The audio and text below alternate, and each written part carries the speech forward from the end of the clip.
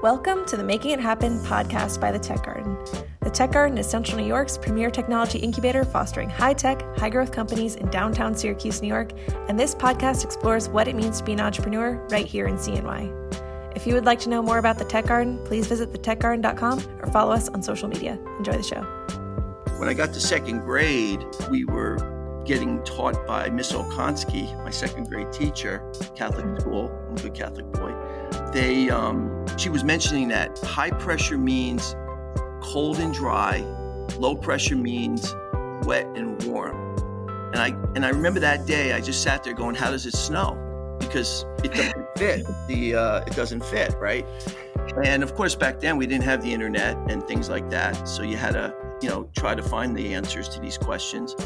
And that was what I think hooked me.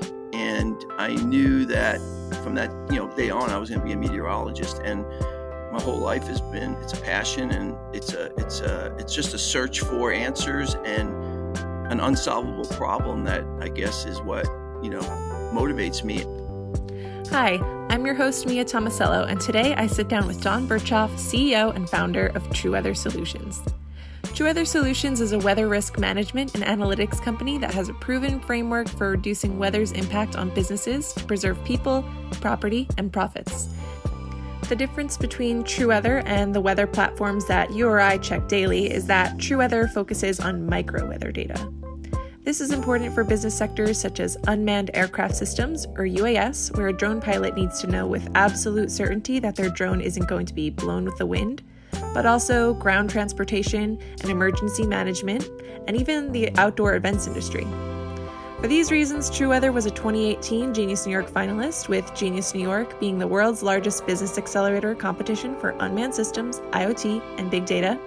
So I'm excited to speak all things tech, science, entrepreneurship, and weather with Don today. Enjoy the show. I briefly touched on it in the intro, but I kind of want your take. So could you explain to me, high level, what the difference is between TrueWeather and, for example, the weather app on my phone? Yes, the weather app on your phone is based on a very generic data set. It's not hyperlocal. The resolution does not pick up local effects from winds and turbulence and icing, especially in mountainous terrain and along coastal areas. It's also not targeted for the right time in the right place. What TrueWeather does is we take a numerous amount of data sets. We also run some of our own micro models, which get us down to a very low resolution to pick up terrain, influences of wind. And then we fuse that together into a mission-focused custom forecast for a route or for a location that generally will get you much better fidelity on the type of wind you're going to be impacted by. Especially, it's very important for battery power, right? So we're about more than safety. We're about ROI, also return on investment. And those apps aren't built for return on investment. They're not fidelity enough. There's not a fidelity. So who are your customers and what exactly are they using it for? So our customers are basically the test ranges right now, the unmanned aerial system test ranges here in the United States. We're also got 2 contracts now with the FAA, and we're demonstrating capabilities about what this fine-scale weather data, along with very advanced decision analytics, can do to help improve decisions and safety for UAS operations, not just for individual operators, but also for airspace management, which is going to become very important when we have hundreds of drones flying in the same area and the winds are blowing. You want to make sure they don't start blowing into each other. So these are the types of things that we're focusing on in the test ranges. We also have drone delivery companies that we're talking to.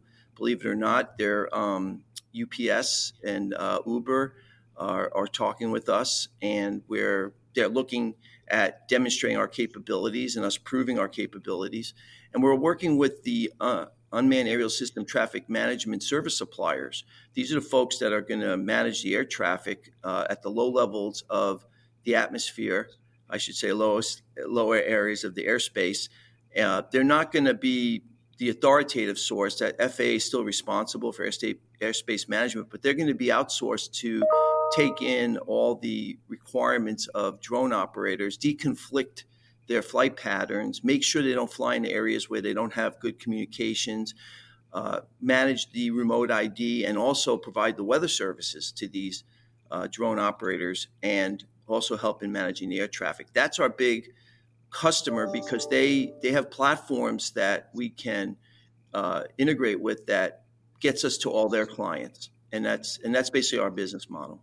I've done some digging, and I know that one of the claims TrueWeather makes is that it can save people a lot of money. And you mentioned ROI. On LinkedIn, it says routine weather variance costs global businesses 1.1 trillion annually, of which 400 billion is recoverable. So that's a lot of money. What are some of these costs associated with?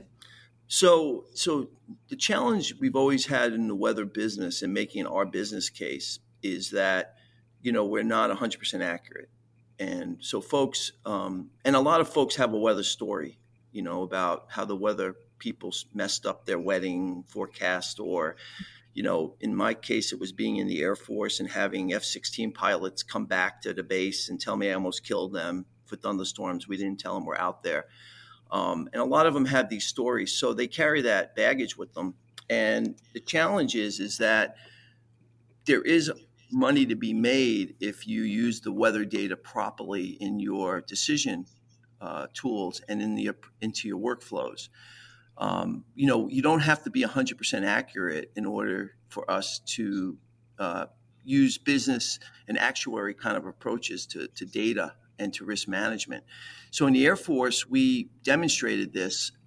When I was at Scott Air Force Base, I was the main weather dude that was leading a weather shop that supported global operations for tanker and airlift operations for the whole world, Air Mobility Command. And they flew 100,000 missions a year.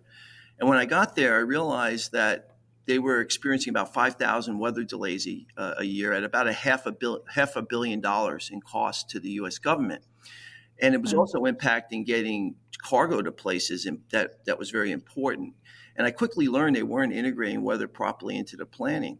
So what I did was I said, look, I understand why you're not integrating weather in the planning because you're concerned about the accuracy and you don't want to be chasing, bad weather. So what we're going to do is we're only going to tell you about the events that we're 90% certain are going to occur, that are going to impact your operation. And if you take that data and you make some changes to your mission profiles based on whatever the problem is, you're going to be able to get those missions off without any impact. And so we actually proved it in a combat mission in Afghanistan in 2002, and that because we were so successful, the leader of this Air Operations Center said, we're going to start doing this. So after the first year, we cut the weather delays from an average of 5,000 a year for years on end to 1,800 without any change in accuracy. It was just in how we managed the risk, managed the certainty, and they integrated into their workflow, and we were able to find more than 40% return actually on investment in that case.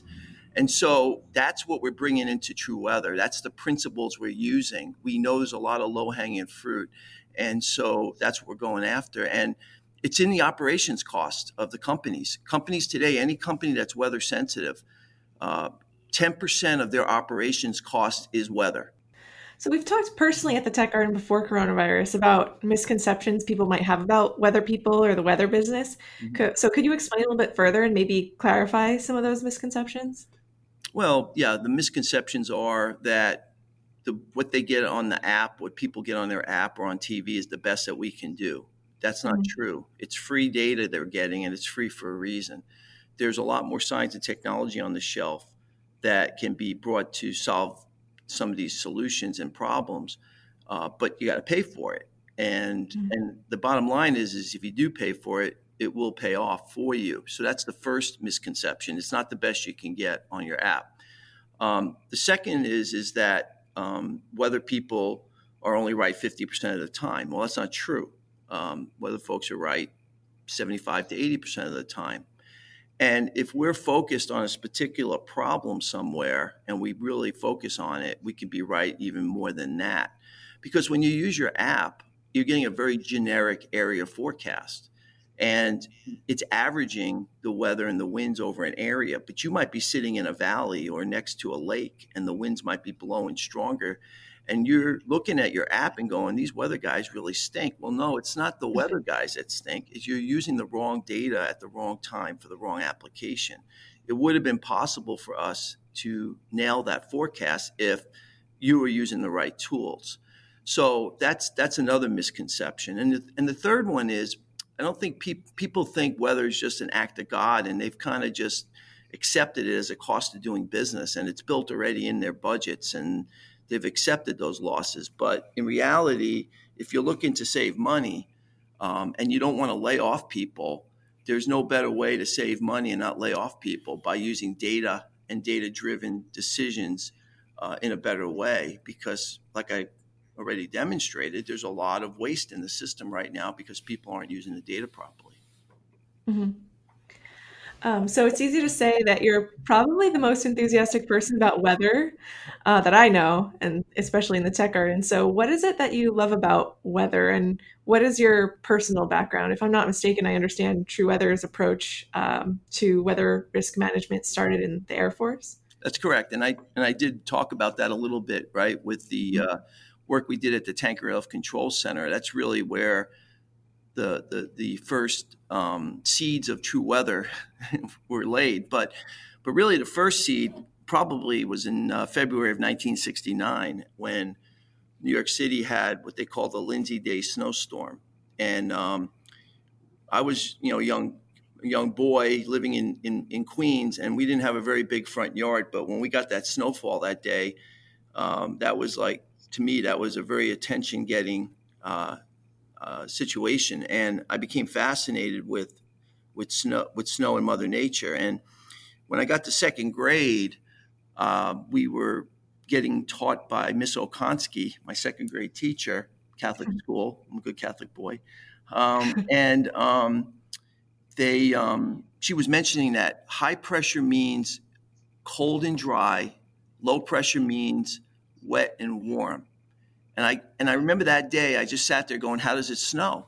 Because it doesn't fit. It doesn't fit, right? And of course, back then we didn't have the internet and things like that. So you had to, try to find the answers to these questions. And that was what I think hooked me. And I knew that from that, day on, I was going to be a meteorologist. And my whole life has been, it's a passion, and it's just a search for answers and an unsolvable problem that I guess is what, motivates me. And I think as I get older, my passion now is around, we could do a lot better for society and business than what we're doing today, based on my history of, being in the military and being in the National Weather Service and understanding what the tools can do for us, and watching how, really the weather industry writ large is underperforming for society today. And that's where my passion is now extended to, right? It's demonstrating this business model. And it's probably, some of it is probably a little bit psychological. I'm probably a little, distraught for the days when people told me how bad I was back in the 1980s in forecasting, when we didn't have the tools we have today. And I kind of look at it like I was the guy on the beach, the skinny guy that got the sand kicked on him all the time by the big guy. Now I think this is my chance to get some revenge. So, but no, on a serious note, that's where the passion comes from. Mm-hmm. When did you realize that TrueWeather could be its own company and take that leap to start it? Well, I think, when I was, I built big regional weather centers in the Air Force, supported, 500,000 aviation missions in my career. I understand operations. I ran an Air Force base in Central Asia, so I understand logistics. I understand the science and the operations. And I got to the Weather Service in 2008, and I was fortunate enough to be the science and technology director for 4 years.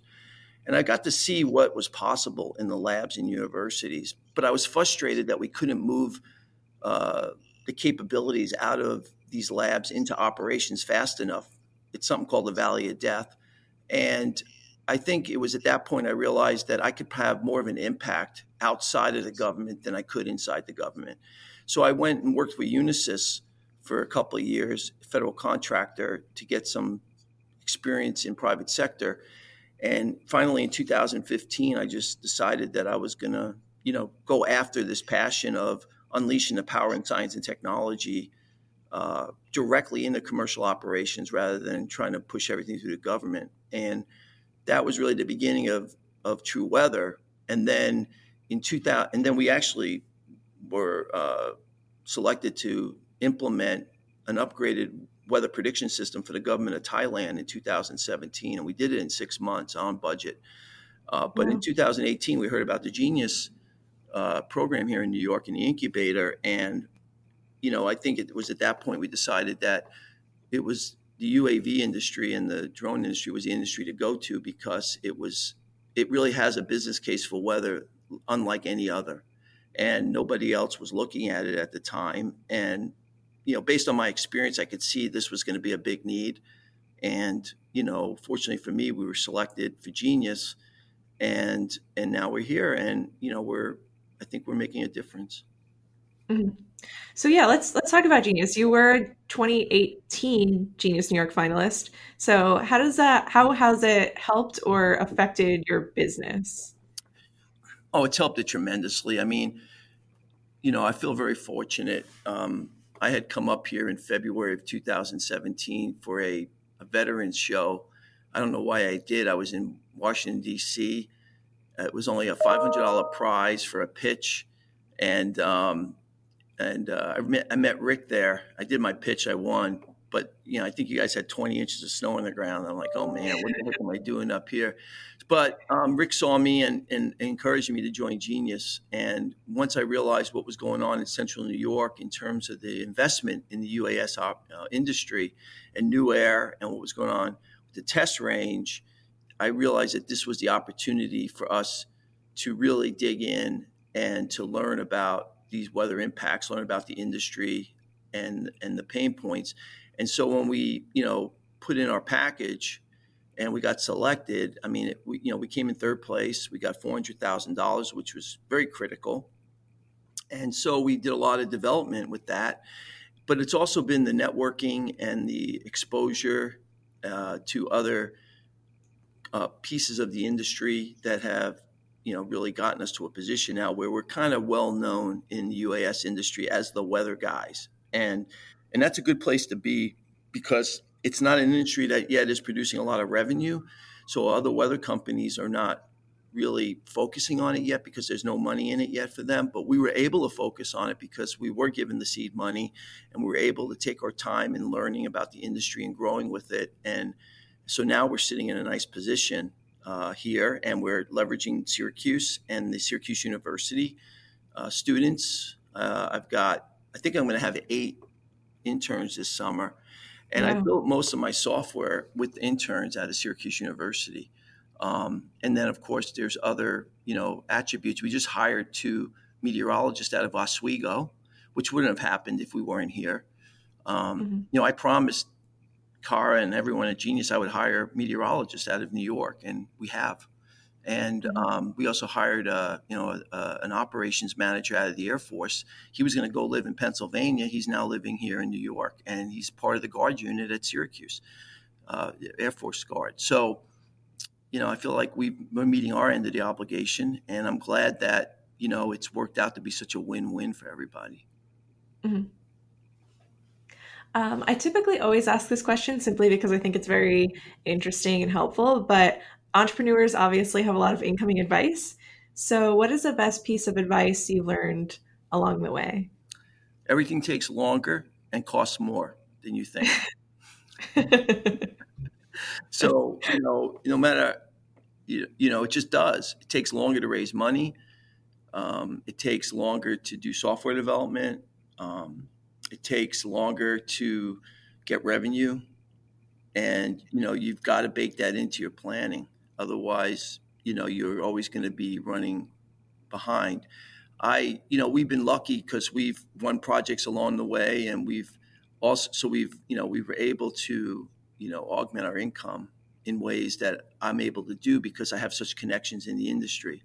But, if you don't have those connections and you're really trying to start up from the ground, you really got to be conscious of that. Mm-hmm. So you have several employees and now many interns as well. When did you realize you couldn't do it alone or just with your co-founder and that you needed to bring on some additional people? Well, I've been around long enough to know you can't do it alone. Mhm. There's nothing you can do alone. But I think, we had a business, but it's always was part of that was to hire good people that were going to fill the right positions, because I can't get into details every day. I mean, I've got to have people. You have to have doers, followers, but also leaders within the trenches. And so what I do is I empower. I don't just task people. I grow them. And that's one of the things I learned. Obviously as a military guy, is that you have to empower your people. You got to give them responsibility, and you got to hold them accountable, and you got to do that requisite with the experience they have, and then you've got to just keep adding more and more and testing them. And what I find is that people become much more passionate about coming to work every day when they feel like they have some of that freedom of making decisions, especially at the levels they can make them, and growing them. And now I have a lot of young people in my organization that I've grown myself here, and I'm very proud of them because they're doing things that probably people 10 years their senior aren't doing in other companies. And that's very rewarding to me because I'm not afraid to lose them. That's on me, right? Like, I've got to be a good leader to keep them wanting to stick with us and me. But because I know that these folks have a lot of capability, and I just want them to grow and to be happy and to be effective and come to work every day and be happy and love what they're doing. And I think that's what we try to do. Most of the time it works. Sometimes some people don't want the responsibility, so then you got to decide if you're going to keep them around or not, right? But yeah, that's what you have to grow people, and you got to have them part of the team. They got to be making decisions, and they got to be contributing. It just doesn't work. It won't work. There's no way it would work. Yeah. So what is next for TrueWeather? Well, next is we're trying to close some deals that would have sustainable revenue through a SaaS, software as a service business model, with some UTM, unmanned aerial system traffic management providers. I'm hoping we can get that done here in the next month and demonstrate that our business model works. And then we will be looking to raise more money probably later this year, early next year. And we are still closing some partnership deals with companies that work with us. Since we are a solution provider, we do the end-to-end. So we've signing a couple of deals with some companies that provide weather observational equipment and sensors that could be deployed and then integrate the data into our data systems. So we're trying to expand to get better data now into our systems, not just running model data. And then working on the urban problem, because the biggest problem for advanced air mobility and urban operations is going to be winds off of buildings, wake turbulence, Ventura effects, and NASA's identified this as a priority. And in fact, I've been involved in helping them write some of the requirements for the ConOps. And I just hired an atmospheric scientist, computational fluid dynamics expert, PhD, that's going to help us start developing our urban wind risk management product, hopefully. And that's kind of where we want to move to in the next year and a half. Mm-hmm. Wow. Well, thank you for joining us on the podcast. I really appreciate your time. No, thank you. Again, thank you to Central New York. Thank you for the support here at the Tech Garden. It's been tremendous. I value our partnerships with New Air and the folks over there doing great work, and the test range. Thanks again for listening to the Making It Happen podcast. If you would like to learn more about TrueWeather Solutions, please visit trueweathersolutions.com. We'll be back soon with another episode with a different startup company or entrepreneur. Feel free to download, leave us a review, or subscribe to keep in the loop.